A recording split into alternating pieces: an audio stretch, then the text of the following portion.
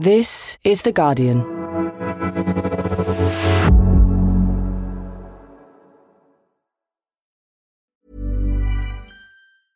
Finding your perfect home was hard, but thanks to Burrow, furnishing it has never been easier. Burrow's easy-to-assemble modular sofas and sectionals are made from premium, durable materials, including stain and scratch-resistant fabrics. So they're not just comfortable and stylish, they're built to last. Plus, every single Burrow order ships free right to your door. Right now, get 15% off your first order at burrow.com/ACAST. That's 15% off at burrow.com/ACAST. Tired of ads barging into your favorite news podcasts? Good news. Ad-free listening is available on Amazon Music for all the music plus top podcasts included with your Prime membership. Stay up to date on everything newsworthy by downloading the Amazon Music app for free or go to amazon.com/news ad free. That's amazon.com/news ad free to catch up on the latest episodes without the ads.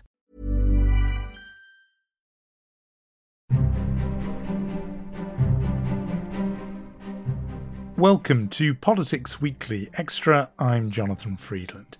Politics in Washington often comes down to a staring contest. Who will blink first?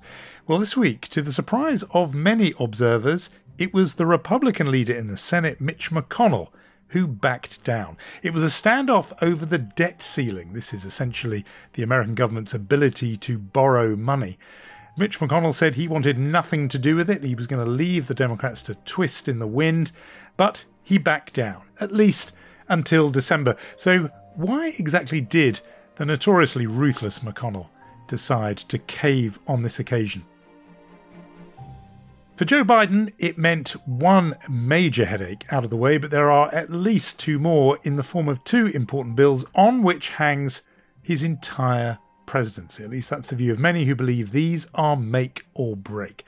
To discuss all this, I spoke with my colleague Joni Grieve, who runs the Guardian US live blog and has been covering this whole saga minute by minute. And I began by asking Joni what exactly raising the debt ceiling means. The Treasury Secretary Janet Yellen informed Congress that the U.S. would be basically unable to pay its bills after October 18th. And in order to prevent that, they had to either lift the debt ceiling, which would mean giving the U.S. economy basically more breathing room for their borrowing power, or they could suspend it, which would basically allow them to sort of kick the can down the road, for lack of a better phrase. Senate Minority Leader Mitch McConnell has been saying for months at this point that Republicans would not help to either lift or suspend the debt ceiling. They feel that this should be entirely Democrats' responsibility because of Joe Biden's economic policies, which are going to cost trillions of dollars. And so basically, McConnell has argued that because you are advancing his economic agenda on your own, then you should have to address the debt ceiling on your own. Of course, that doesn't really address the fact that lifting the debt ceiling is meant to address spending that mostly occurred prior to Joe Biden's presidency. Right, so this is spending that was racked up by Donald Trump, including that massive $8 trillion tax cut. But Democrats raised the debt ceiling there, and they didn't approve of the spending that necessitated lifting that ceiling. They just said, fine, we'll do it. And now the boot is on the other foot. Republicans say, no, this is going to be on you, and it's going to have to be you who pay that. And presumably that's all politics. I'm just very conscious there are midterm elections just a bit over a year away. I think that one of the main reasons why Republicans are uninterested in helping Democrats here is because they can then use the debt ceiling as material for attack ads when it comes to the midterms. They can say that, that Democrats are engaged in reckless government spending and that they raised the debt ceiling by X number of billions or trillions of dollars. So Republicans have been using the debt ceiling fight to paint Democrats as fiscally irresponsible. And so it's a vital bit of business that needs to happen for the wheels of government just to keep turning and for the checks to keep coming. There was this standoff between Republicans and Democrats where Republicans were saying, we're not going to give you any help at all lifting the debt ceiling, even though normally it is a kind of automatic thing. Now, I know that Republicans haven't exactly completely folded, but on Thursday, there has been this big development, an announcement from the Democratic leader in the Senate, Chuck Schumer, that he's come to some kind of arrangement with Minority Leader Mitch McConnell. Just tell us what the deal is that they've managed to broker. We have reached agreement to extend the debt ceiling through early December, and it's our hope that we can get this done as soon as today. So, surprisingly, to me at least, Senate Minority Leader Mitch McConnell has been the one to blink. He and Chuck Schumer have announced a deal to increase the debt ceiling by enough money to basically allow the U.S. economy to pay its bills through early December. So it seems like McConnell has actually reversed himself in that sense. And why would he do that? In terms of why, there have been some reports that McConnell has voiced concern that the debt ceiling fight was basically giving Democrats ammunition to alter the Senate filibuster. And for those who don't know, the Senate filibuster has basically been the primary tool allowing Republicans to block the Democratic agenda, because when the filibuster is used, it requires 60 votes to advance most bills. And obviously, Democrats don't have 60 votes in the Senate.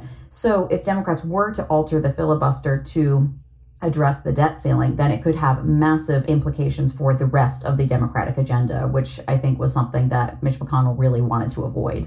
And filibuster, of course, this procedural weapon that gives the minority in the Senate almost power of veto, really.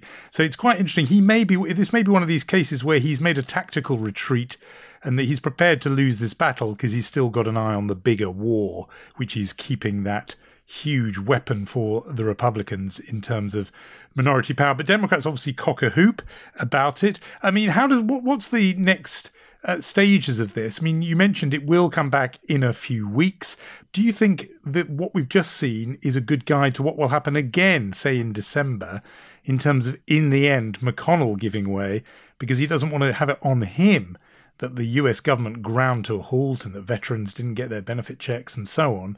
And so is this a win for the ages for Democrats in terms of the principle of the debt ceiling? Right. Well, what's interesting is that an immediate benefit for Democrats in the fact that this deal has been reached is that they can now temporarily lift the debt ceiling and fully turn their focus to passing the bipartisan infrastructure bill and Joe Biden's reconciliation package. And those are two of the president's highest legislative priorities. So there is an immediate benefit for Democrats in that sense.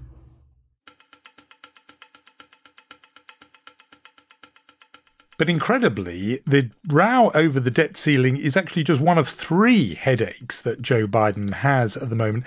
And let's begin with the first one, the one that is facing the roadblocks in the Senate in the form of two people we've talked about on this podcast before, Joe Manchin and Kyrsten Sinema. Tell us about that. You are exactly correct. There are two major bills that Democrats are trying to get to Joe Biden's desk right now. The bill that Manchin and Sinema have concerns about is the reconciliation package. And currently the price tag for that bill, which would address climate change, make childcare more affordable, and expand Medicare, the current cost of that package is $3.5 trillion. Manchin and Sinema have both said they do not feel comfortable supporting a bill of that size, and they want that top line number to come down. Manchin said over the summer that he would ideally support a bill that costs in total $1.5 trillion, which obviously would mean taking out many of the provisions in the reconciliation package. My top line has been 1.5 because I believe in my heart that what we can do and what the needs we have right now and what we can afford to do without basically changing our whole society to an entitlement mentality. Joe Biden has said he's trying to push that top line number closer to the low $2 trillion range. But even so, that would still require Democrats to take out about 40% of the cost of the current bill, which is going to mean taking out a lot of the policies that they had hoped to include in the package. I mean, right, the bill includes all kinds of things that it's very hard to imagine anyone being against. You know, free community college, child tax credits, universal pre-kindergarten. These are like good things that people like. Do Manchin and Sinema oppose any of them in principle? Or is it purely a notion about small government and they think 3.5 trillion is just too big for the government to be doing, even if it means spending on good things that they would like? I think their main concern is how much government spending has taken place since the start of the coronavirus pandemic. Joe Manchin has repeatedly said, we have spent several $1 trillion responding to the pandemic, and now is not the right time necessarily to spend another $3.5 trillion to invest in all of these priorities, even though he agrees that they are important priorities. We've already put out $5.4 trillion, and we've tried to help Americans in every way we possibly can. And a lot of the help that we put out there is still there, and it's going to run clear until next year, 2022. What's the urgency? He also has pointed to the fact that inflation has been somewhat higher than expected in recent months, and he has expressed concern that this package could further contribute to that issue. All right, so the bill has to come, literally, like the financial bill has to come down. Joe Biden wanted it at 3.5 million. There's Joe Manchin saying 1.5. This is a classic haggle in the kind of market there, and they're going to find a figure, lower down. That means they're going to have to find a figure somewhere in the middle. That means cutting some of that planned spending. I'm just interested, how is the argument shaking out in terms of how they will save this money? Because this is an argument within the Democrats. What are the sort of two different camps about how you save that money or make a $3.5 trillion program shrink down into 2.5 or less? Right. So the main debate right now within the Democratic Party when it comes to the reconciliation package is, should we do fewer things for a longer period of time, or should we do more things for a shorter period of time? So to paint a pretty broad generalization, I think I would say that the more moderate members of the Democratic caucus are more in favor of addressing fewer priorities, but having those policies in effect for a longer period of time, while progressives are really saying, no, we should still try to do everything that we set out to do and keep our promises to our constituents, but we could have a community college for only 2 years instead of 8 years. And what they're concerned about is that if Democrats go with the moderate strategy of only funding a smaller number of things for a longer period of time, then the things that get funded are going to be the moderates' priorities, and things like climate change initiatives, which progressives consider to be, make or break for them, are not going to get any money at all. It's so interesting, this, because it is politics, as always, and both of them, there's a political case, I guess, for both, because we read that, Nancy Pelosi, the House Speaker, earlier on in the week did say that it'd be better to focus on a few things and do them well, because that would, make those popular with the public, and you can see the politics of that.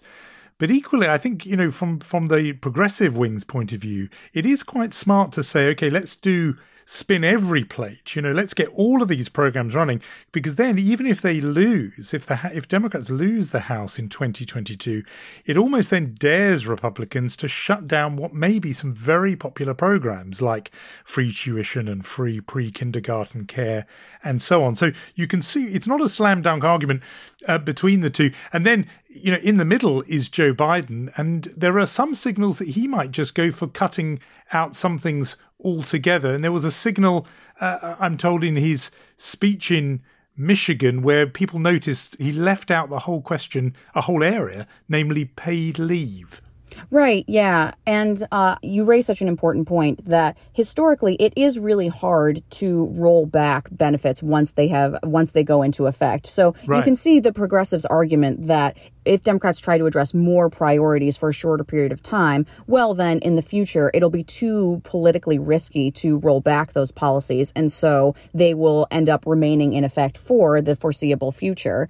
But I think that the question that Biden and other Democratic leaders are struggling with is, if those policies are only in effect for a short period of time, really what legacy is that for him? And I think he wants to make sure that this package has a lasting impact on American society, really. Well, it's quite right. I mean, people were talking right at the start of the Biden presidency of it being a transformative president. He himself, and we discussed it here, was encouraging comparisons with Franklin Roosevelt and Lyndon Johnson. Is that the fear that if 3.5 trillion shrinks down to 2.3 trillion, it suddenly becomes a bit meh and it's just a bit sort of keeping things ticking over rather than this groundbreaking expansion of what Americans can expect from their government? Absolutely. I think that is a real concern here. And I think it's especially a concern for progressives, because when you talk to progressive groups, what they say is, we promised Americans that if we had control of Congress and the White House, which Democrats now do, we would make the most of it, that we would enact change that people would be able to see in their daily lives. And their concern is that if that doesn't happen with this bill, then what argument are they going to have to when the midterms roll around or when the 2024 presidential election rolls around? How are they going to be able to convince people that it was worthwhile having Democrats in Congress if they have not made any tangible impact on people's daily lives? Well, since we're talking tangibles, let's talk then about the other bill. Biden's program rests on these two bills. One we've just been talking about is that social kind of domestic spending. But there's this other bill, and it is tangible. What's in there, and what kind of problems is that running into? Right. So the other bill that Democrats are trying to get to Joe Biden's desk is this bipartisan infrastructure bill. It's not a plan that tinkers around the edges. It's a once-in-a-generation investment in America, unlike anything we've seen or done since we built the interstate highway system and the space race decades ago. And that bill includes $550 billion in new federal funds for improving roads and bridges and broadband access. Arguably one of the president's favorite provisions of the bill is that it would include a historic investment in Amtrak, which is the train service that used to carry Biden from Wilmington, Delaware, his hometown, to Washington, D.C. when he was in the Senate. And it has some very real bipartisan support. It actually already passed the Senate with 69 votes. 19 Republican senators supported the bill, which is, pretty unheard of in this very divisive political time. Is this bill perfect? No. No compromise legislation ever is. But it will make a big difference in modernizing our country's infrastructure. More than that, we will demonstrate that both Republicans and Democrats can come together and do big things that move our country forward. And now all that needs to happen is that it needs to pass the House. And there, Speaker Pelosi is running into issues because basically House progressives are holding up the bill because they say, we like this bill. We want to vote for it. We do not want to vote for it now because we do not want this bill to pass until the reconciliation package advances at the same time. They're worried that if the bipartisan infrastructure bill passes on its own, then they will lose momentum and leverage in the negotiations over the reconciliation package. What I will say is that passing this so-called bipartisan infrastructure bill alone could and potentially will have net negative effects on climate. And while progressives support the infrastructure bill, they do not consider it to be the transformative piece of legislation that the reconciliation package could potentially become. So this is fascinating. So what you've got in effect is Alexandria Ocasio-Cortez and Bernie Sanders on one side of the table and Joe Manchin and Kyrsten Sinema on the other side of the table. And do Sinema and Manchin care so much about the infrastructure bill that they would actually move on the reconciliation bill and allow Joe Biden to spend more money, nudging closer to that $3.5 trillion in their determination to get the infrastructure that is in the other bill? Does that trade-off kind of work for them? So the House already has had to delay a vote on the bipartisan infrastructure bill because of House progressives' objections to the timing of it. And I think that the House progressives' objections honestly brought Joe Manchin and Kyrsten Sinema to the negotiating table in a more real way. You know, it feels like once it became clear that that infrastructure vote was going to be likely delayed, then Manchin and Sinema started kind of throwing around numbers for the reconciliation package in a more serious way. So it does seem like the House progressives tactics did actually advance the negotiations over the reconciliation package. And now it's just a matter of when or if they can reach a final agreement on the reconciliation package. And that will determine when the infrastructure bill passes, because it seems certain that the infrastructure bill will pass. It's just a matter of when. Now, all people who follow politics in Washington know the old line from the House Speaker Tip O'Neill of many years back when he would say all politics is local. It's definitely true when it comes to these sorts of negotiations about money. So Joe Manchin's from West Virginia, Kyrsten Sinema from Arizona. Are there specific bits of infrastructure that they want that could, in effect, buy them off?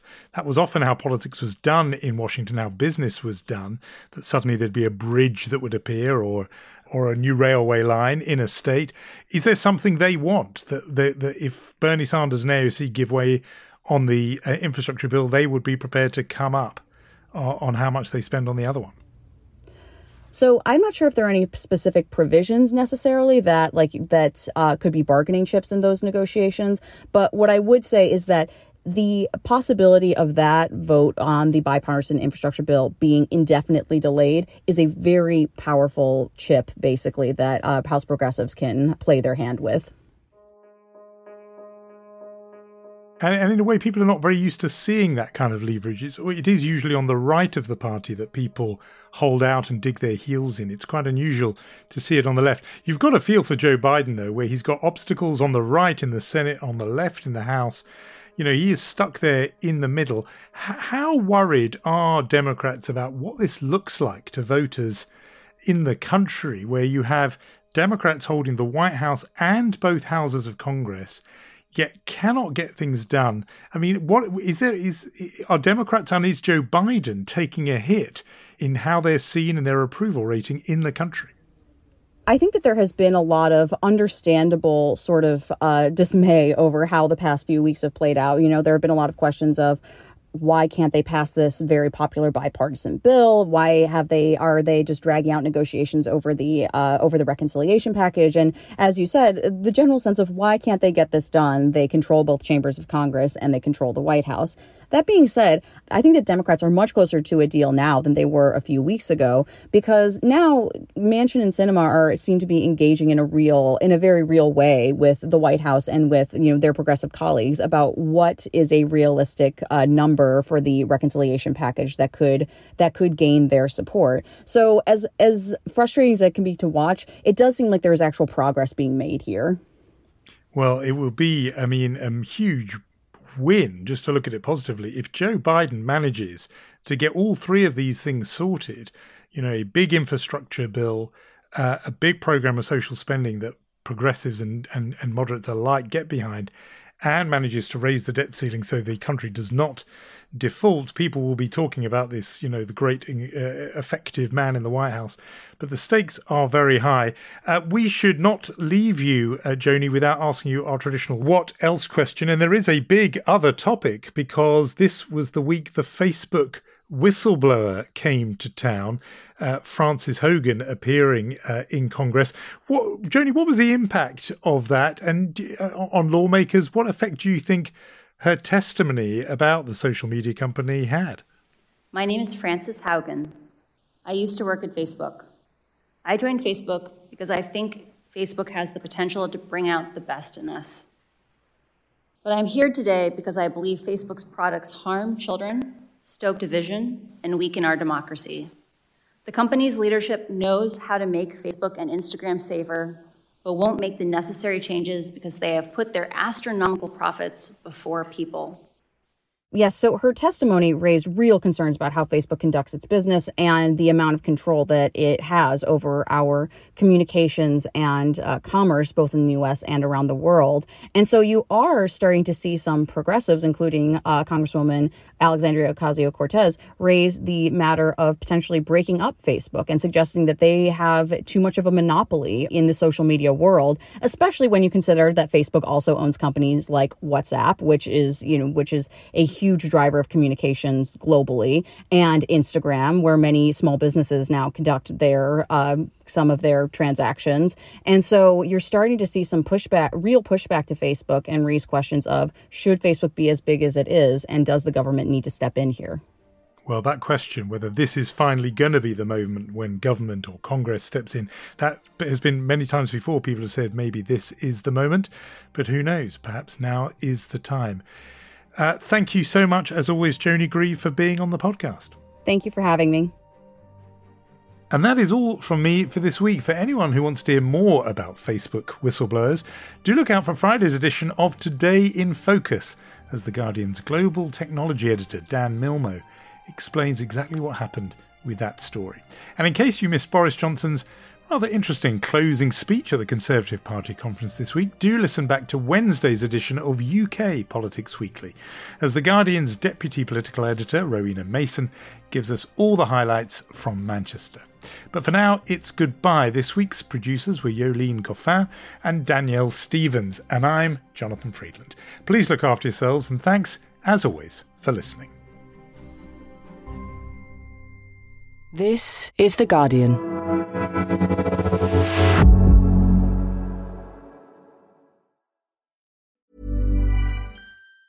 Tired of ads barging into your favorite news podcasts? Good news. Ad-free listening is available on Amazon Music for all the music plus top podcasts included with your Prime membership.